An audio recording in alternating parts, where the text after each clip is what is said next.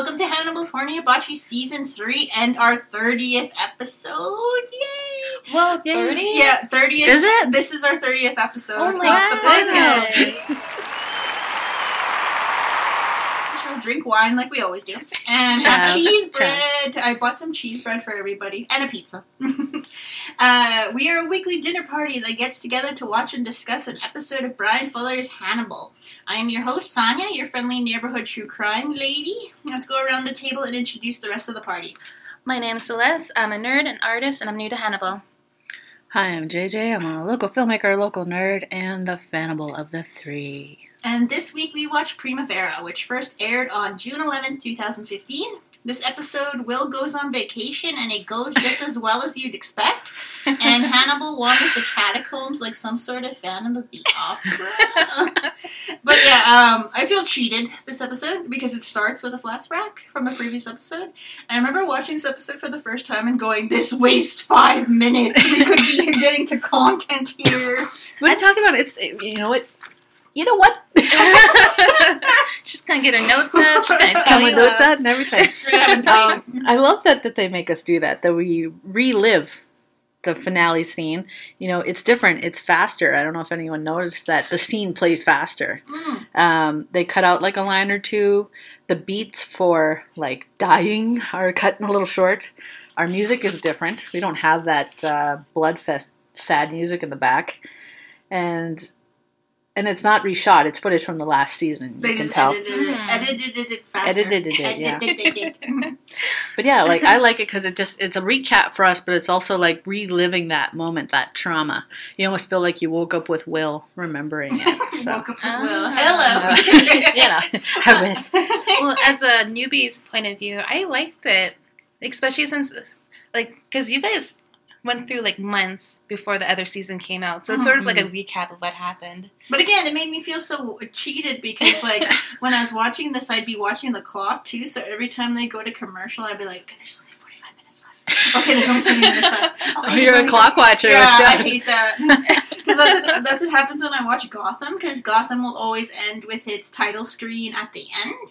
So whenever that title screen comes on when I'm watching episodes, I'm like, fudge! So I don't know. Personally, I don't really like direct flashbacks. I really do like the flashbacks we do get of scenes we couldn't have seen or weren't there for. So, like, those scenes from last episode where Hannibal was hanging out with Gideon. Hanging out. Like, they're just like... They're chums. They're just hanging out. Because I love those ones. I love the ones where we see... the killing of Bedelia's patient from her point of view. Like, where it was like, we see her with her hand in his throat, basically. I like those scenes, but, like, direct references? I like recapping with them. They're like, oh yeah, I forgot this actually happened. I feel right now with everybody disagreeing with me. I just feel. Do you remember that scene in Misery when Annie's like talking about the serial she'd go and watch and how they'd always end with somebody about to go over a cliff or something, and it was obvious they'd go over the cliff, and then the next episode of the serial would start with them escaping the car, and then she made a huge deal because she's like, he didn't escape the cock-a-doodle car. That's how I feel right now. It's like, he didn't escape the car. But yeah, if anybody notices, I've said it before, season 3 is my least favorite, so. Yeah. I know. You sent us like a very unpleasant gift in the group chat about it. Yeah. I'm just like, yeah, you guys better have notes, because I just have 8. Well, I have a bunch of, well, not a bunch. I got a few fun facts of this episode. I read a thing recently, like actually fairly recently, like within the month or so. I read a thing that apparently Hannibal's line that he says to Will, "You can make it all go away. Put your head back, close your eyes, wade into the quiet of the stream," is Hannibal speak for "fuck you" to Will. Apparently, that's how that line is supposed to read. Yeah, was that the direction Mans was given for it? Probably. Evidently, yeah. That's supposed to be what's supposed to be behind that line. That's the rudest way Hannibal can say "fuck you" I thought to the Will. rudest way he can say that is by murdering someone. Yeah, That too. Well, that's the final insult. You know, because he's hurt. Well, and it seems like you can also take that as him saying, "Okay, you're gonna die. And if you want to make it faster, just take your hands back. Sorry, that's the sound. Okay, well, excuse the sound quality. It's very of this episode. moody. We can't find the source of it. Yeah, we can't find the source of it. Apologies for the quality this episode. Hopefully you still love us. You just pretend it's rain, you know. Speaking of which, I was blown away. We had what, 25 or 30 listens in almost the first 2 hours the first of the day. podcast, yeah. I was like, what? It's like, who are you people? Well, we love you. Speaking of, me and we went to see My Friend Dahmer with my friend JJ, and we saw a bunch of people that we know in the film community of Winnipeg, and they were talking to us because like our friend Ian was saying like, oh yeah, like I remember I was talking about you guys because I was saying to a friend that was obsessed with Hannibal. I have friends that are obsessed with Hannibal, and he couldn't remember our names offhand because he was being drunk or something. Well, he just can remember which friends it were. It's not that he didn't know us. He just can remember which friends liked Hannibal. So. And so I was telling him about our podcast, and JJ was telling me, Sonny, like you're so like you always tell everybody about our podcast, and I'm like, I am proud of our podcast because we created this person ham from nothing, and now it's like this big good ham. You know what I mean? Didn't you like? Oh, what? Did something make a noise? Is that me? Holy shit! What the fuck is that? What you hear? Oh my god! I am fucking freaking out. It sounds like there's someone talking to me. Or someone whispering in my headphones. It's like I'm like, what the fuck is that? Don't do that to me. I'm not lying. Here, listen to this. Put them on. Okay, keep them on for a minute. That's a lot of static. It is a lot of static. What the hell is that? Maybe we should start again. I'm kind of bummed out because we had some fun stuff here. Please hang up and try again. Yes. Alright, so sorry for the delay, folks. We are just dealing with some technical difficulties with JJ scaring the crap out of us. I'm sorry. And she said she heard somebody whispering on the track, so if you hear any sort of weirdness, please text us. Yes, if you can hear the ghosts in the podcast, please let us know. It's not that kind of podcast. Just bring up the Ouija board. We will be burning some sage after this, so yeah, we'll hopefully get through this podcast. But anyway, so we left off with Hannibal telling Will about putting his head back and wandering into. He was telling Will to fuck off. That's what it was. And so I think I took that as like I didn't take it as the fuck off thing. I took it as like, okay, just let go of your wound and you'll die. And I was like. Well, that is it, but yeah. It's a more subtle way of But like I said, that's just a thing I recently read, so I was kind of like, okay. It was like a dominant wolf thing, like, bare your neck to me. Ooh, I like that. Man, ever since you got a dog, what are you talking about? I always been this insightful. Well, I'm all about the alpha, omega, beta stuff, so I was just like, yes, I know what you're talking about. But one of my favorite shots of this episode was Will seeing the blood pooling out of the pantry. That was a really nice shot. Out of the pantry? Like, out of the wine cellar, whatever the hell I thought the blood was pooling out of the dying Wendigo. No, it was poor. No, there's a scene where Will's coming in, and there's blood coming out from under the door. Oh, okay. Like, ooh, that's nice. Because I don't know what they do. Like I mentioned it later, but I have no clue what they changed up camera wise for this season. Because even though it's like my least favorite season story wise, it's my favorite season. Visually, just because of all the new techniques they've done for the camera usage and stuff, I think, because like everything looks so hyper realistic, especially that scene later when they're in the church and the ceiling starts to break. It's beautiful, and it really freaked me out because I have an HD TV now, so like, gross! I can see your boobs. One thing I always think of now, and it's probably just because I have a filmmaker brain, and it's funny you posted a meme about it earlier on Facebook. All I could think about is, frig, that must have taken a long time to do a lot of those camera setups just because they're so specific and there's a real look that they're going for, and then there's the special effects of the blood or things happening all the time. So I'm just like, or a CG thing needs to happen in there, and I was like, what a pain in the ass it must have been. And they probably film in a week like they do for usual TV episodes. Like, something like that, I think. Yeah, I think they had like 2 weeks per episode, but something that's like still, that. Like, a freaking long time. like short amount of time. That's still a short amount of time, especially with how artsy this show is in the first place. And I am lazy, so I would not do the same thing. And I just got to say that, like, after shadowing on a TV show, the pressure to get everything done fast, producers and people breathing down your neck as a director, I can't imagine being one of the directors on Hannibal. It just feels like, it's like, just kill him already and let's move on. It's like, say Next something poetic and let's go. Yeah, let's move on. But I do love seeing Hannibal in pain. That's always something I really, really enjoy. Because, like, Hannibal, like, when he was looking at Will defeated and betrayed, I was like, yeah! I have such mixed feelings about that. I'm totally all about, like, yeah, Hannibal, you asshole. But at the same time, I'm like, Hannibal, aw, poor Hannibal. But at the same time, yeah, I'm just like, you deserve it. You poor, horrible puppy. So, Les, I wanted to ask, did this scene make you think that Will did die? Because I remember the first time I watched it, it made me feel like this was Will's last moment that Hannibal was reliving. It definitely looked that way. Yeah, because I was like, oh my god, Will's dead, no! But since I know there's a season 3... But yeah, I was going to say, too, with the whole opening of this entire episode, and you feel it through the whole episode without giving away too much, but is it me or, like, the entire time you weren't sure what was real? Yes. You weren't sure what was actually happening, if he was actually going places. The thing that made me kind of go, like, it jumps ahead a little, but there's a timestamp of 8 months later. So you're like, oh shit, so that's, okay, so this is happening, this is real. And then you get to the end of the episode and you're like, oh. Yeah, because this whole episode was weird. I think that's why I don't like the European episodes, because you don't know where people stand. That's one of the big things. Like, until we get to something else that I really like later in the season, but, like, well, not Red Dragon, but, like, other things. Yeah.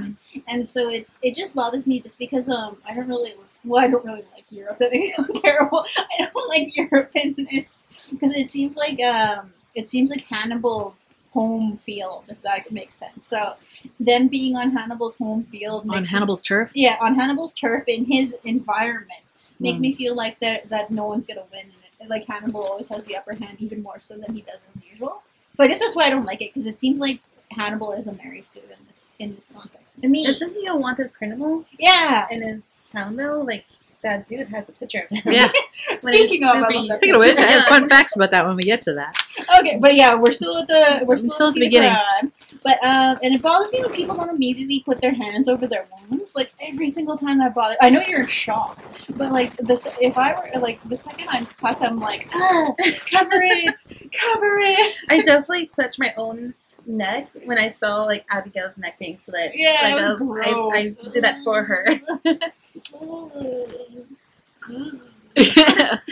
I'm just gonna go with shock. That's probably all it was. I was gonna say, considering what you know, what happens at the end of the episode, and you learn that Abigail isn't real, does that mean he's talking to himself the entire time? And then she is just this manifestation of Abigail of his want to be with Hannibal. Like the whole reason I thought Abigail was still there was because he is having conflict within himself about why he wants to still be with Hannibal, and the guilt he has about forgiving Hannibal for what he did to Abigail. Because that's what he says, "I forgive you," right? He forgives her. But you don't know if that's true. Yeah, because he could be lying. He could be. And that really pissed me off when he said he forgave Hannibal. I was like, I wanted to punch him in the face. That's why I hate this season. That's why I hate this season. But I really love how dreamy this entire episode is. Like, I like how we see Will process his memories of Hannibal. We see that stuff again with him in his office, talking about Memory Palace, because he needs to recall these now to find him. So I just really like that. Like, I just love how it's like little memory clues. Yeah, and it's just, I love how it was a little bit of memory and dream. Yeah, and it was just, I just love it. I think it was like I think what they were trying to imply with the scene is that he's in a coma, and this is him like coming back to himself. Like that's because like they don't really know what happens to you in a coma, right? So, well, like you somewhat, but I always like I saw the sequence as him being like his time out there. Yeah, like I don't know. Was he in a coma? I thought he was in a coma recovering, like a medically induced one. Are you sure? I know. Sounds like a lie. That sounds like bullshit. Like maybe. Go ahead. Maybe in the beginning it was a coma, but I think like when he was actually in Europe, he was. There. Oh no, not that part. Like the part where he was remembering what happened with Hannibal at Hannibal's house, and the bits where he was remembering The Office. Or it could just be a dream. Yeah, it could just be. It's a dream. very I good- don't could be, know. yeah. He's in his head. He's in his head. But yeah. I like, I don't know, like with Abigail and like her like talking, like when I watched it, I thought it was like, you know, I'm a newbie. I thought it was Abigail. I was actually like, wow, you survived again? And girl, nothing can kill you. I was thinking that actually when I was like, I wonder how Celeste is going to feel at the end of it. Oh, yeah, devastated. I was like, I'll bet you she thought Abigail was alive. And then it's like, But again, I was the opposite when I first saw this episode. Oh crap, Abigail's still alive. And then I was like, yeah! But I was like angry at all the things Abigail was saying. I was like, why do you want to go back to Hannibal? He's a jerk. He just stabbed you. She was like, oh, well, he didn't like intend to kill us. I was like, he stabbed you. He stabbed you. I figured, like, when I first saw this, I thought it was supposed to be like a play on that, what's that called where you sympathize with your Stockholm Syndrome. Stockholm Oh, yeah, Syndrome? Which That's we what I had an episode about. Yeah, which is what I thought was going on, and we were continuing that theme. Mhm. Yeah. Because that's how we talked about that, saying that's how she stayed with him and blah, blah, blah, blah. So I figured that's what we were doing here when I first saw this. I was like, okay. Yeah, like, And she's thinking, like, he didn't mean it. I mean, he let me live in a way if I was strong enough to pull through. Again, it's that, going back to that other thing I talked about, Yeah. prove herself He could that. totally kill me, but he didn't, so that means he actually likes me. Yeah. No! Yeah, it's like that boy punching you and pulling your hair on the playground. Oh, kind of thing, yeah. Like, see if it. I can put up with the abuse and his tests in a way, I'm worthy. I'm worthy. That's the way I took it. Yeah. As despite how twisted that is, but that's the way I took the scene. And then I actually realized, oh shit, fuck, she's not there. Never mind. Never mind. But It's I just think Will's yeah. manifestation of And what his he wants to do. conflictedness of it, because it's like it's a really twisted episode in that, because like Abigail's situation in Will's memory is what Bedelia is basically going through right now. I think. Yeah. Ah. Something akin to that, yeah. Yeah, because she's trying to survive this horrible man like any way she can, and it's just like, ugh, like leave your boyfriends, people. Like leave them and don't come back. Gone girl their asses. I was gonna say, so when Inspector Patsy, Ooh. comes and says, Signora Graham. I love his accent. Anyway, when he showed that picture of Hannibal, I was like, because everyone freaking loves that picture I love of that young picture. Hannibal. Yeah, he looked pretty handsome. I looked it up, and you guys might actually have to get up to look at my computer to see it. But it's actually from, I think, I'm pretty sure. Yeah, No, it's from a TV show that he did, I think. It's supposed to be I pulled it up. an ID picture from a TV show I think he did. He plays a cop in one called Unit 1. Mhm. And he just came off of Pusher, so his hair is really short. Yeah, So that's what's his ID photo. It doesn't actually show up in the show per se, because he has longer hair in the TV show, but that's his ID photo. And then they changed it in Hannibal. They gave him a suit instead of like that ugly 90s. he's still Leather wearing, jacket. Like, yeah, they like. It looks like they lightened his shirt. He looks like a Backstreet Boy. Yeah. He looks pretty damn good. And they gave him hair. Yeah. So. He looks pretty good. But I just love how young he looks in it. I'm just like, oh, you baby. Sweet baby. Wait, what did I do? But he's actually not that young in the photo. I think he's actually in his 30s. So he's like maybe, 15 years younger in this photo. So he's actually not that much younger. Yeah. But they're playing it off that he's supposed to be like in his 20s or something. Anyway, I just thought that was fun. To go back a second, the scene with Willen being lit in Hannibal's office, where it looks like he's coming back to himself in reality, was so beautiful. I love that scene, even though it looked really creepy because it's in hyper realistic HD. So I think they shot it in 4K. Probably, I'm not sure. No, gotta I look don't it think up. so. No. It looks too good. I don't know. Might be just your TV. Must be my TV and me, like HD my TV. eyes blurring. No, like there's no way that shit was shot in 4K. I could be wrong, but there's no way, just because of how much special effects and like staging they'd have to do. You know For how 4K, long yeah. you would need 2 weeks to just do that one scene. There's no way you could do that in TV time. You know what I mean? That sounds like a challenge. But, Well, I'm just saying that's super stressful, and there's no way they would have time. Like 4K, that means you have literally like a minute and 30 seconds before you have to change your devices. your storage device before you run out of room, and there's no way that would work. But to bring up something that no one else has mentioned yet, Will's glasses are back. I love his glasses. Are they back? Oh, He was wearing yeah. his glasses. I really like them. Well, you know, he needed a disguise while he's in He's pulling a Superman. Clark Kent's strippergram. so people can't really see him. That was another funny thing too. Like when he was, like I said, you're not sure what's real in this entire episode. When he first meets Inspector Patsy, he just talks to him on the bench. Yeah, it was And like then a that second cop thing, comes yeah. up to him and says, you know, we're ready to talk to you now, and blah, blah, blah. Doesn't even look at the inspector. So this entire time, you're like, it felt like a weird, felt like a weird Sixth Sense moment there. Like, Spoilers. I'm like, is he actually there? But then it's like, yeah, like this entire time it plays on your senses, and then you finally, by the end of the episode, you realize what's real and what isn't. But still, Yeah. I'm like, But Patsy is the sort of cop I'd be if I were a cop, obsessed with profiling and American crime. and he would whisper to everybody. I'd have an accent too. Il monstro. That's one thing I wrote in here. I was Il like, monstro. oh, where did I write it? I wrote it somewhere. Oh, I like how Will and Patsy speak in whispers to each other the entire episode. They whispered to each other. I was like, why are you whispering? They're sharing a secret. Yeah, I guess that. I thought that was just so funny. I'm like, why are you whispering? I do like him a lot. And then I'm scared because every time I like a character, they die. And then I was like panicking at the end of the episode. I was like, no. That's why you gotta be like me. Like all the hateful characters, nothing bad will happen to them. Another fun fact: the church and the catacombs are the tiniest sets. I know. And the way they're shot make them look like they're these big things, but they're actually really tiny sets. Do you think green screen was involved to make them look a little bit bigger too? Or No, just it's all camera trickery. No. That's all it is. The church is literally like I'd say it's probably the size of your apartment right here. Which is not very big. It's not very big, but maybe twice as tall, obviously. And all the tapestry, all the walls, that's just wallpaper. They printed it and just literally smacked it on there. And they probably like aged it up a bit too, like but with tea and stuff too to make it look a bit. Like, Oh yeah, like it's all done professionally, like with sets and whatnot. But I'm just saying that it looks like they're in a real chapel. It's all a set, and it's just Is it pasted on. like a church awesome. a church in Italy, or is it a church in Toronto? It actually is based on a church in sorry. It actually is based on a church in Florence, Italy, somewhere.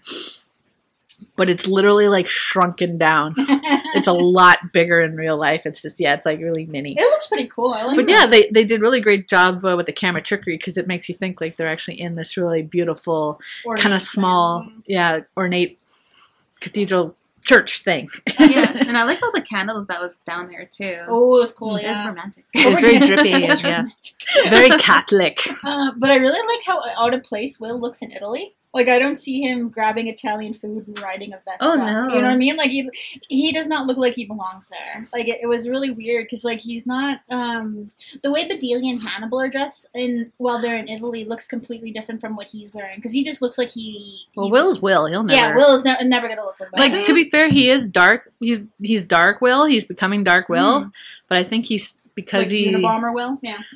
yeah, he still looks like no. The hell? Maybe that's why the cop recognized them. Yeah, like that he's Maybe like, because "Oh, he still look like old Will, but no. Later in the season, he'll start to become that kind of sexy, sophisticated dark Will that we all know and love. Ooh. Well, Celeste doesn't know him yet, but you'll get can't to know wait him. to meet him. He's fabulous. But I really love how everybody's obsessed with Hannibal. Like, it makes me laugh so much, because, like, why the hell does Cassie have that picture in his coat? I know, right? A little bit bigger than Wallet's size. He's Hannibal's like, the one that got away from him. yeah. I keep it close to my heart. I like seeing like jokes on it on Tumblr where people are like, they put a little caption underneath Will looking at it. Can I keep this? Can I get copies? My favorite caption is, "Oh no, she's hot." Yeah. Oh no. But Patsy talking about Hannibal in the gallery sounds like a fake Tinder hookup, where he was talking about seeing him at the Primavera painting, and he's like, "Yeah, he was drawing it every day." Yeah, I know, that's weird, 2 right? hours. Again, I like how it plays on that perception. that keeps up with the theme through the entire episode. Is that real? Did that actually happen? Did he dream it? Did he actually see Hannibal there as a young man drawing it every day, or was it? Did he make it up in his own mind because he wanted to catch him so badly? Mm-hmm. You know, like he made that connection obviously between the painting and the thing, and he thought it might have been Hannibal. Like they said, they went and raided his place and didn't find any evidence, and so therefore he was let off the hook. But as Will says, you wouldn't find any evidence. So he eats it. Yeah, he's just too good at what he does. But that's a good point though about Passy trying to catch the killer, because it goes really into my under the table true crime segment this week. I wanted to note that I wasn't interested in doing cases related to missing and murdered Indigenous women. Personally, it's just too close to us. And too close to home. Yeah, and I've been trying to make this show about murder and cannibalism lighthearted. Like, we are making fun of people. Like, so you know what I mean? Like, so instead of doing a segment on Willie Pickton, I am going to do it on the person who tried to catch him, despite being told repeatedly that the people Pickton killed didn't matter. Lorimer Schoenherr. In July 1998, Detective Corporal Schoenherr had been working in the missing persons unit of the Vancouver Police Department for 2 days when he received an anonymous phone call. The caller said he had been told that women's handbags, identity cards, and bloody clothing could be seen at Pickton's farm. And he said he had listened himself to Pickton making disturbing jokes about a meat grinder on his property that he could use to dispose of bodies if his friends ever needed it. Schoenherr entered Pickton's name into the police database and discovered that he had nearly killed a sex worker earlier that year after imprisoning her for a short time. Schoenherr had been tasked with finding out what happened to 17 women missing from the downtown East Side district, also known as the Low Track because it was where people went to buy cheap sex. All the missing women were sex workers and drug users, and many were from Canada's Indigenous population. Schoenherr began his police career in the early 1990s as Lorraine Schoenherr, an athletic, hardworking 27-year-old who achieved one of the highest scores ever in the Vancouver Police Department selection process. He has since undergone gender reassignment surgery, changing his name from Lorraine to Lorimer. During his time with on the missing persons case, he hadn't transitioned yet, so a lot of news articles you'll see will refer to him by his old name. For one of his first assignments, Lorimer worked undercover in the downtown East Side. Dressed in a short skirt, he would wait on street corners for men to solicit him for sex so he could arrest them. The experience gave Schoenherr an insight into the brutality sex workers routinely experienced. Clients could be violent. One threatened to kill him, another tried to abduct him at gunpoint. He also noticed that police officers who should have been protecting the women often ignored their complaints. At this time, he had a unique perspective on what he saw happening around him. I felt I was a man observing the situation, but also, living as a woman myself, I couldn't put up with the oppression and sexism the women faced, he says. I had a lot of anger around it. Several officers within the Vancouver Police Department had already begun to suspect a serial killer was at work. One of them was Detective Inspector Kim Rosmo, who had recently completed doctoral research in criminal profiling. She found out after going through 20 years of data that the number of missing people in Vancouver started to grow in 1996, 97, and 98. She thought that the only explanation would be a serial murder case. But when Rosmo took her findings to the major crime section, she was told that these women lived transient lives and it was most likely that they had drifted away. This was despite the fact that the majority of the missing women had strong ties to their families and communities. Schoenherr got involved with the RCMP officer who had arrested Pickton earlier that year for assaulting the sex worker. The case had been dropped due to the victim being a heroin addict, and it was felt she would not be a convincing witness. Schoenherr found this decision inexplicable, a view shared by the arresting officer who opened his files on Pickton to Schoenherr. Because Pickton's home was outside of the city, it fell under the jurisdiction of the RCMP rather than the Vancouver Police. In Schoenherr's view, it made sense for the Vancouver Police and the Mounties to work together, but at the highest levels of both forces, there was resistance to the idea, and full cooperation did not begin for several years. Schoenherr followed up with information from the anonymous caller and was able to track down an informant. When Schoenherr attempted to get an undercover investigation going to confirm the story of the missing women's belongings being in Pickton's home, Schoenherr's superior said no and put Pickton under surveillance for 3 days before leaving him alone entirely. Schoenherr has said, If these women were from any other walk of life, there would be total outrage, search parties, volunteers, roadblocks. On a very deep level, a large segment of society and the policing community didn't feel these women were worth searching for, and many people questioned whether they even wanted to be found. With the lack of resources, informants telling him about the gruesome things that were being done on Picton's farm, and the Vancouver and federal police being unwilling to help, Scherner began to develop muscle pains, allergies, suffered nightmares, and developed PTSD. He felt he had failed. I've asked myself so many times, could I have just physically gone to the farm and tried to execute a search warrant, he says. The answer really is no. It was not my jurisdiction. What failed us was that someone at a very senior level in my force should have approached someone at a very senior level in the RCMP, but it didn't work out that way. We didn't get that support. Picton would only be arrested when a police officer stopped by to see about an unlicensed gun and ended up finding the prescription inhaler of one of the missing women. Picton's farm would be the largest crime scene in Canadian history. Scherner is now on long-term medical leave from the police. In 2015, he published a book that detailed his frustrations with the Picton investigation. The book is titled That Lonely Section of Hell, which I mentioned on the podcast before, and which chronicles his descent into PTSD and the absolute hopelessness of trying to help the people he would eventually come to know. So he's a really interesting guy. I really felt bad for him, and he's been involved. I believe he got involved with the missing and murdered Indigenous women inquiry in Vancouver, and a lot of the families still thank him for what he tried to do. So it's pretty cool. Pretty cool guy. And I hope, he's really active on the internet, and I hope he listens randomly, I don't know why. But he's awesome! I doubt he listens to us.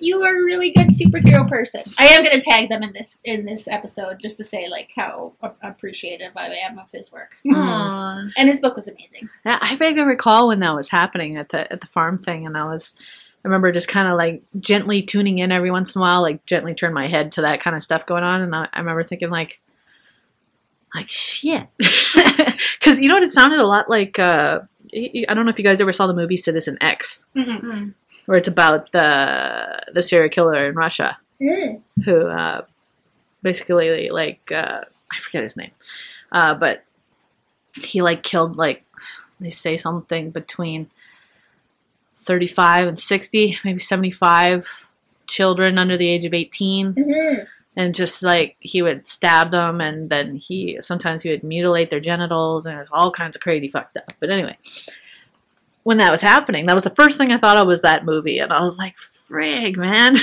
And it made, whenever you see a movie, most things, I know we kind of talk about Hannibal in a really lighthearted, gestured way, and it's kind of a way to really distance yourself from the violence that can actually happen in this world. And it was the first time where I was like, fuck, this stuff really happens, and this is where the scary movies and all this shit get their ideas from, is from real life, because real life is fucking frightening. So I just remember being for a day or two, I was when it was happening at the height of its news, I was and I was extra paranoid walking around. Well, and it's really we brought this up before, but as Native women in Canada, with because we were teenagers when Picton was active and when he got arrested, and so I've always been interested in true crime, and that was the first time I was oh my god, that could that could have been me. That could have been it was just really horrible to come up with, and I really appreciate police officers like Laura Mershermer, who was trying to do the right thing, even if he was getting so much negative feedback from his superiors, and is still suffering to this day with the guilt of what he couldn't do. And I'm you don't deserve that guilt. That guilt is all for him. He's a horrible man. You tried to do your best, and I think there needs to be more good people. I think he really does remind me of Will in that he's just trying to do the right thing. And I'm yes, need more people. So, need more people.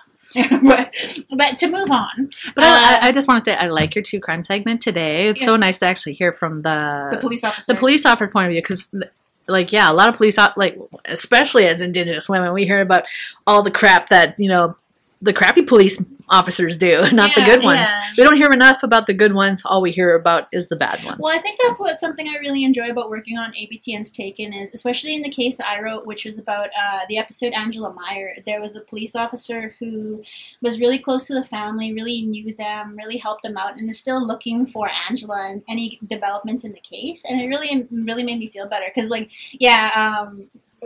as a Native women, we do have a negative relationship with the police. Like, if any of our listeners want to look it up, currently Colton Bushy's case is up right now, where he was shot in the head by a farmer who thought he was trying to steal something off of his farm when he was only there looking for help with their car. I don't know what. Yeah, it was terrible. It was a terrible situation, but a lot of people are thinking, like, the cops were involved, and they're thinking about, like, how the law system is going to fail us again. And, like, we all hope that, like, things will turn out better, but we, as Native women, we're just like, well, if it happens, like, if good things happen, yay, but we know bad things are going to happen. So that's why I really wanted to focus on a cop who's doing a good job, because, like, they're not all bad. Yeah, like I said, I think I told this story before, but like when they found that sleeping dude on my couch, and I called the cops, and they literally came there and they helped me. You know, it was like those cops were literally there within 5 minutes. At least it didn't feel that long. It really didn't, and they were there so fast. So in my mind, it's like when I needed the cops, they were there. Yeah, and fortunately, I've never needed to call the cops again, but it's just nice. It's nice to know that comfort I'm lucky enough to have a comfort feeling that if I ever needed them again, they'll be there that fast again. That's really nice. Yeah, that's true. Well, and I think it was Celeste who posted that really cute story about this cop who was like wandering around. He was giving a talk at a school, and he was out like heading to his car after like he had finished, and this little boy comes up to him and he's like, my mom always told me that if I ever needed help, I should ask a cop. And the cop is like, well, yes, like, what can I help you with? And he's like, can you tie my shoe? Oh yeah, ages ago. So I think it was really cute. And so, but yeah, like, I really think cops do one of the hardest jobs in the world. And yes, horrible people are drawn to that position and get high on the power and, like, the gun and stuff. And, like, but, like, and yeah, we do blame, like, I do throw a lot of shade at the cops in a lot of situations within our Under the Table True Crime segments because, like, due to their fuck-ups, like, people got away. But there are good people working on these cases. So, but yeah, like, to get back into the thing I wanted to talk about, I wanted to talk about how sexy Will looked in that hospital bed. I was gonna. I brought a note. I have a note here. Just a second.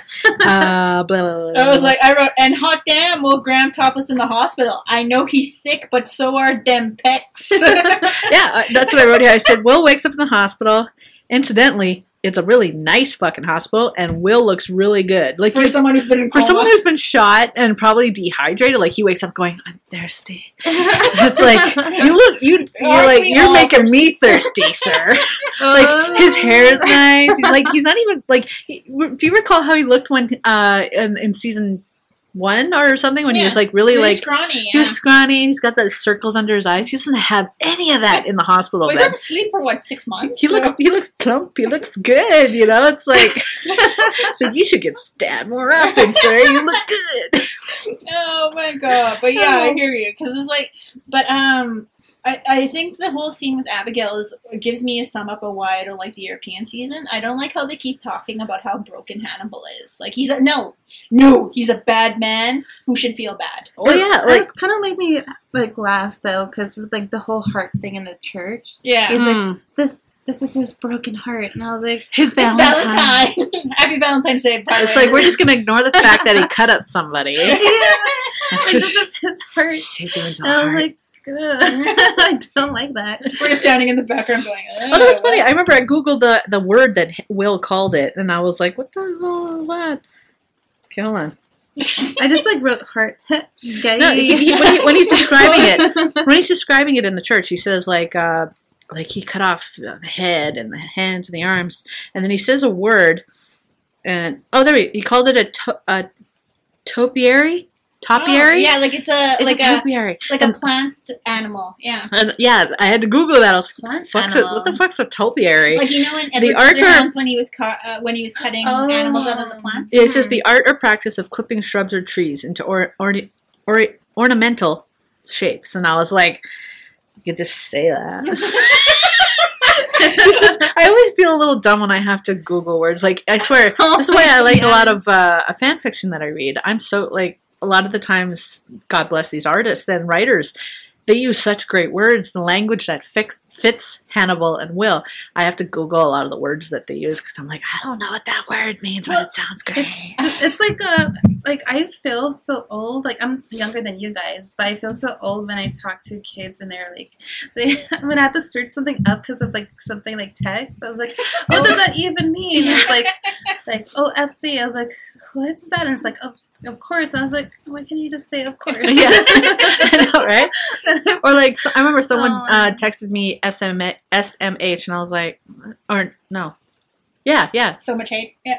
No. I don't know what you shake my head. I thought it meant so much hate. No, shake my head. I guess it can mean the same thing. I guess so, but yeah, that's what when I Googled it, that's what I got was shake my head. So I was like, "Oh, you kids today and your short And words." your words. It's like use And real your words.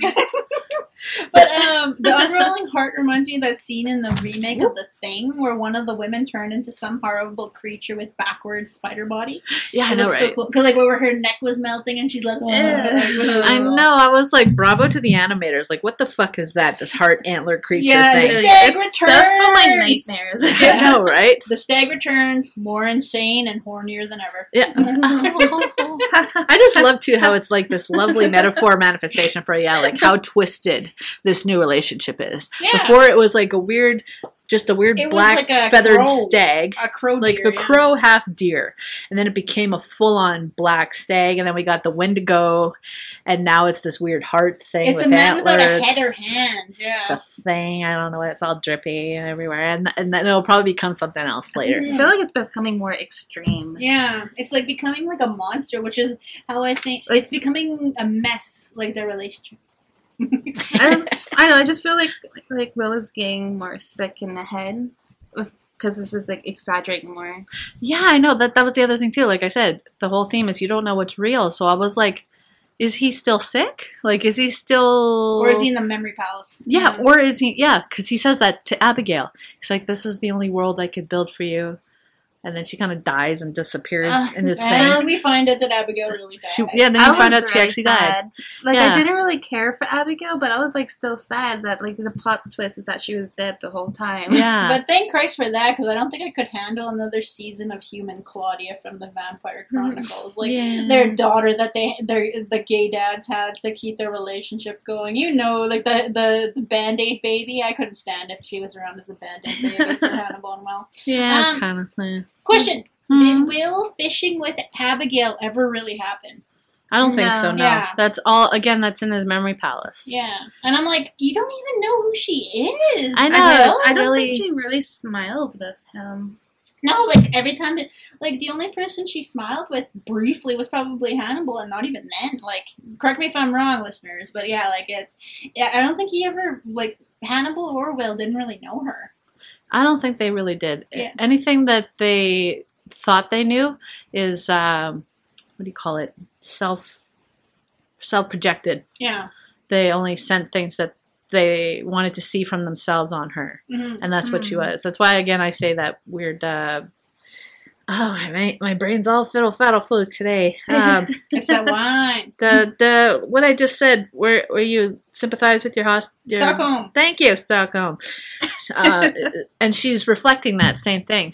She knows that she like I feel like They won't keep her She- around if she doesn't live up to what they want. kinda, yeah, like that's her safety net is okay, I see you like it when I do this. I will do that so that, Well, that makes we her are happy. kind of a sociopath in her own way too, but more for her safety. Yeah, than exactly. anything. Like I feel like it's a thing that probably came from living with her father and finding out he was a killer and then using her to be like a little. It's just a thing she's learned to adapt, and she thinks that's the way life should be, no matter how unhealthy. Like she's intelligent enough to know that It's this is wrong. probably wrong and unhealthy, but this is how I live and survive. Yeah, Because I'm That's actually surrounded really by. sad. yeah. It is. That's the word. Like, even though I hate Abigail and I really hate her as a character, I think it is sad that no one, like, the closest anyone got to her was Alana. and she was Even then, you Yeah. don't even Freddie know was if that pretty was close to real. her, And too. Freddie was kind of close to her too, but like the only people who were close to her were women, and like she Yeah. was the one hunting women too, like not by her own like needs or anything, but it seemed like the world is separate for Abigail. It seemed like the world was separated into killers and victims, or the hunter and the hunted. But you know what I found interesting? It's like you were saying you don't like her, but you know what? It was weird when you see the juxtaposition, the right word? I don't know. Seeing Will being brought back to life through surgery, and then seeing her being secured into death, Yeah, post-mortem, There's, like, all this stuff. and happening shout to out her. to the- different yeah. like surgeries going on, life and death, and I thought it was really interesting to watch. Yeah, Yeah, shout out to the completely terrifying scene of Abigail being prepared for burial. Yeah, exactly, right? Like, I just thought, like, that actually solidified it for me, and then I went to, like, that's probably another reason why I was so sad. I went to a really dark place while I was watching that, and I was like, I'm gonna fucking lose my mind when I finally see loved ones. See, like, I've never, thank God when you know, stuff happened in the past, I've never been privy to seeing any of that stuff happen. Rarely do you ever. But this weird moment, I was like, I don't want to see that. Yeah, like I think I'd be cool, but at the same time, I don't think I'd be cool. well, this whole scene got me into YouTube black hole of finding out how bodies are prepped for Mm. burial. Because it was really interesting to me because I found out that jaws are wired shut to keep them closed because like in death your mouth wants to open. Yeah, because all the muscles are gone, right? Yeah. So that's why you see that old school thing where it looked like they used to say vampires and stuff were buried because it looks like you're screaming in death. But really, it's just all Your your muscles muscles give coming out, loose, yeah. so your jaw comes away from your Or top. like a typical zombie cartoon. Yeah. And you see like fly out of the mouth. Yeah, and you see like In that a graveyard. That's Well, just and your because the tongue flesh is dying. Your tongue bloats out too, so it comes out of your mouth, and your eyes don't close when Yeah. you die. So, but they also put mouth formers in your mouth, which is like a big piece of plastic with spice on it to keep your mouth from flying open at the funeral. Hmm. You And those things underneath your eyes, so your eyes don't do that don't weird. open, and they're Don't open, and that whiteness. So it's just like and eyes also fall back into your head Yeah. when you die. So like that keeps them looking normal. You can also use a device called a needle gun that puts pins into the gums and closes the mouth with wires. But it looks like on the show the pathologist was using a suture method on Abigail, yeah, where just sewed her mouth they shut. sew through her chin and nostrils to close the mouth. Hmm. It was really creepy. But yeah, like I was really Well like, shot, though, I Yeah. must say. There's a shot there where you see from the inside getting Yeah. sewn, and I was like, are we looking at Abigail or are we looking at Will getting sewn I shut? don't know. Yeah, I was just like, damn. But it was really sad to me because, like, who is mourning Abigail? Like, Yeah, right? like who went to her funeral? Like Freddie and well, I'm Freddie and assuming Anna? Will did. Ish. For sure, Freddie, because she was wearing black. Huh? I think there was a scene. Was there a scene with the funeral? Like, No, I didn't think there I was. thought there was a scene. Because we're led to think that Abigail's still alive through all the episodes, so there isn't a scene. where she She went just suddenly kind of disappears in his mind palace. I'm hoping she in- just like got cremated or something. Like no viewing or anything, because no one's alive that she knows. So it's just really sad to me. Like she's like buried in some pauper's grave or something. Well, no, she probably has money or something, but She got forgotten. There's probably Yeah. something. which makes me sad. Like now that you bring it up, it makes me sad that like even in death she has no agency for herself. Does that make sense? No one's there to mourn her. I feel like Will did, because it did give us that 8-month timestamp, so we now know that she wasn't there. That he had time to heal, and he actually probably spent In the some way he could, time, not really mourning, because obviously he's still talking to her, so he didn't mourn properly. I think he mourned, or he outwardly put out a persona for people to think that he mourned Mhm. her, because it's been 8 months. I'm assuming he had to find a safe window to not do stuff before he traveled. I don't know.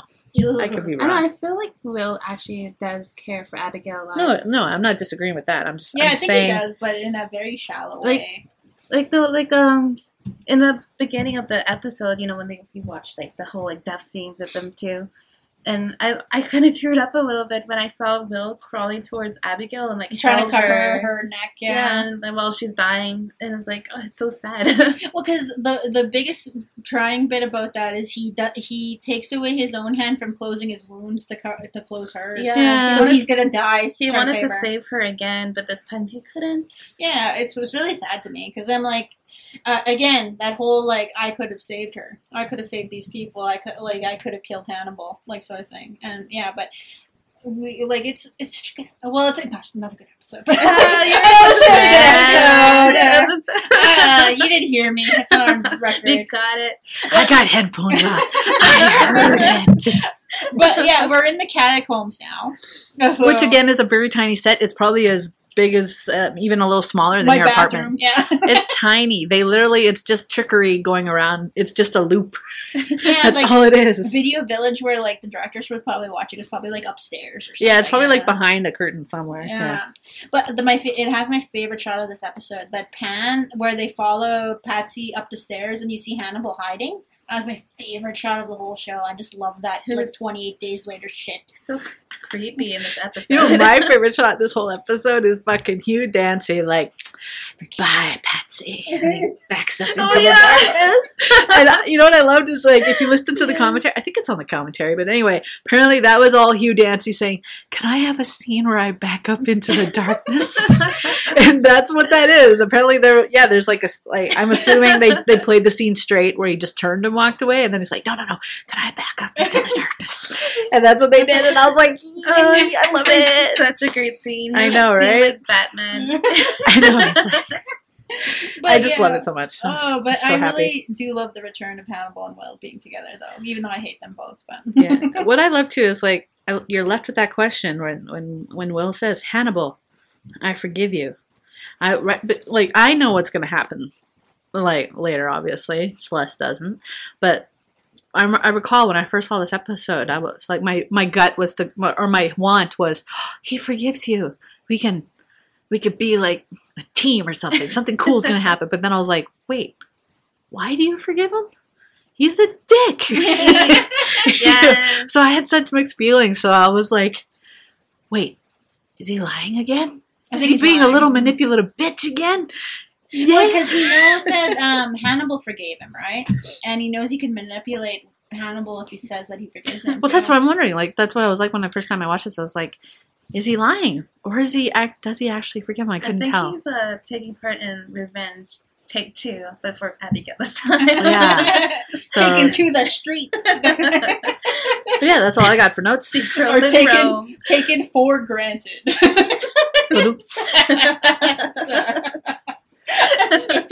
But anyway, we come to the end of the show. Anyone else have any Love notes it. before I ask the final questions? Will has a lot of armpit hair. I noticed that. I was just trying to. I noticed that too when he was getting out of the bed, right? Yeah. It was like a You saw forest this and little fuzzy, so I was like, wow, like you got like a bare chest, but you got like all kinds of hair and little bits of We're gray. looking him up. Hugh Dancy shirtless. Oh, but because there's then- like a light behind him, so you like see like the highlight. Yeah. I was like, And I'm just looking at pictures I of just him. find that so funny because it's just like, you know what? When I see hairless men, I think how boyish and young, and yet when I see like men all hairy, I think, oh, you're a man. So like, I'm so torn because it's like as I get older, I'm just kind of like I find like I like you if you're right near the end, like, you know, Silver Fox, but I also like you if you're pretty young. So I was like, what the hell's wrong with me? I don't know. It's like I don't like you in the middle. If you got to be older or younger, it's weird. You're just like the middle. And you're in the middle right now. I'm the middle. I'm in between. Like a but- sandwich. Celeste, what was your favorite part of this episode and least favorite and why? Favorite part was probably the plot twist of Abigail being dead. Mm. Just because I kind of like that sort of plot twist in like films and like stories and When stuff people are really because dead. it really does like it shocks you and it makes you so sad. Like I remember watching an anime. I won't like say the name or like spoil the plot, but it was like about these brother and sister who like were together and like an earthquake happened, and then they like kind of like travel home together and like things happen. They meet people. One of them got hurt, and then they made it home. But in the end, you found out that the little brother died along the way, and she's just traveling with a ghost the whole time. And I was like, no, Aww. that episode, like that series, made me cry every episode. Aww. Well, it reminds me of an episode of Scrubs where somebody dies and he was really close to Dr. Cox, and Dr. Cox is like talking to the guy the whole time, and then like they're actually going to his funeral, And, like, he's been talking to the dead guy the whole time, and JD asks him, like, where do you think we are? And then it shows that they're at the funeral. And I'm like, oh, like, so sad. It's like, I don't know, it's such a genius way to make people sad. Yeah, because it's like, oh, no, they were gone. But what was your least favorite part? Oh, Same thing. Yes. No, just Will going back to Hannibal. Like, I was frustrated with him. Like, why is he doing this? Yeah. How about you, JJ? Favorite and least favorite, and why? My favorite is that. I'm just like, obviously going out trying to find Hannibal and just, chasing him. Like, it's tantalizing, but at the same time, you're just curious what his true motives are. And you can see him fighting those. Like, does he want to actually be with Hannibal, or does he want to get rid of Hannibal? So it's like, it's just, I like it. And everybody at this table has different opinions. Yeah. He's going to kill him. Least favorite? You know what? I don't know if I really do.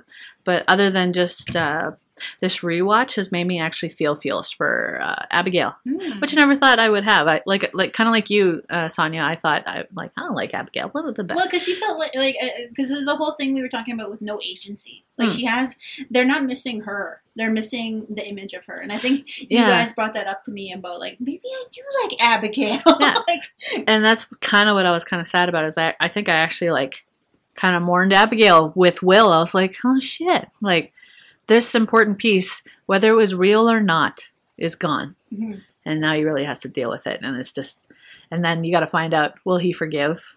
Or doesn't he forgive? So it's like you should break a glass and so that's probably my least favorite, but it's really, I'm just really enticed about this, what's going on. Even though I know what's going to happen. But. Well, my favorite thing is a tie. So my favorite thing was that cool-ass 28 Days Later shot of Hannibal hiding behind the pillar as the camera pans by. And he's not in focus, but you know he's there. And I really love that shot. It's my favorite shot of the whole series. He's part of the wall. Yeah. The other part of scene I really loved, Hannibal as a young man. I fucking love that picture. I think that was like the best thing they've ever done on the show. Like it was like such pure genius. I'm like, mwah, mwah. So my least favorite was I Forgive You. That was my least favorite thing because I'm like, do you forgive him? No. So I'm just like I'm about to throw my glass, by the way. So it's like that's going to be on the final episode. No. I'll just run onto the balcony. I'm like, no. Why? But anyway, like, so we come to the end of the episode. Where can everybody find you on the interwebs, and do you have anything to promote? You can find me on Instagram and Tumblr at Satumwah, SATUMWAH. You can find me on Twitter and Tumblr as JJ Neeps, JJNEEPS. And you can find me on Instagram at JJ Neep Films. And I do have something to promote. Yeah!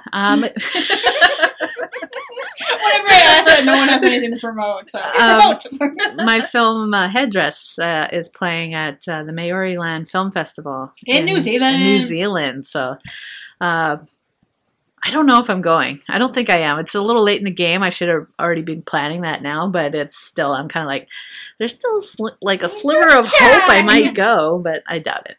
But anyway, if anybody happens to be in New Zealand, go check it out. Yeah. Well, I am on Twitter as honey_child. I am on Tumblr as honey-child. And we have Hannibal's Horny Hibachi on Tumblr, where we do most of our updating. HH Hibachi on Twitter, which I should really update more, but it's hard because I'm like tired when I get home. And like Tumblr's more fun. Anyway. We also have an Instagram we update to, Hannibal's Horny Hibachi. Like and review us on iTunes and tell your friends about us. Because like we really appreciate all the listens we get. Because we do have like, whenever we post this, we always get an immediate 20 listens. So I really love that everybody's like just waiting and getting it. So, and I saw our first episode for season 3 had like the most popularity on iTunes. So I was like, yeah, we have like, even though I know it's the first episode, so like it. But yeah, like definitely like it. comment, and leave us a review. It's really awesome. It'll Yeah, we you know. do read everything that, like, I often Everything. search Hannibal's Horny Hibachi on Google. So we do, like, I do tell the girls if I find something that says something was cool, or if we get recommended on a blog or something. Yeah, and send us questions on the email too, because we'll love to answer them. I kind of wanted to approach Fannibal Fest if we could do a live episode with them if we ever would go to Toronto. my God. That'd Wow. be so fun. If we could actually arrange a thing, I wouldn't mind trying to, like, save my pennies to go do that. That sounds like a fun thing to do. Because, like, I was just thinking about that because I'm like, I doubt we'd fill the whole room, but I think it would be fun to have, like, a huge podcast episode. Like, maybe our last episode being us at Fannibal Fest. That'd be awesome. But yeah, like, if there's any interest in that, please let us know. Yeah. We can't do it unless you tell us. Yeah, please tell us. And we share it with everybody. All right. Yeah. Yay. We're done. Okay. All right, We'll see you next week with bye. the third episode in the season. Yeah, okay, bye.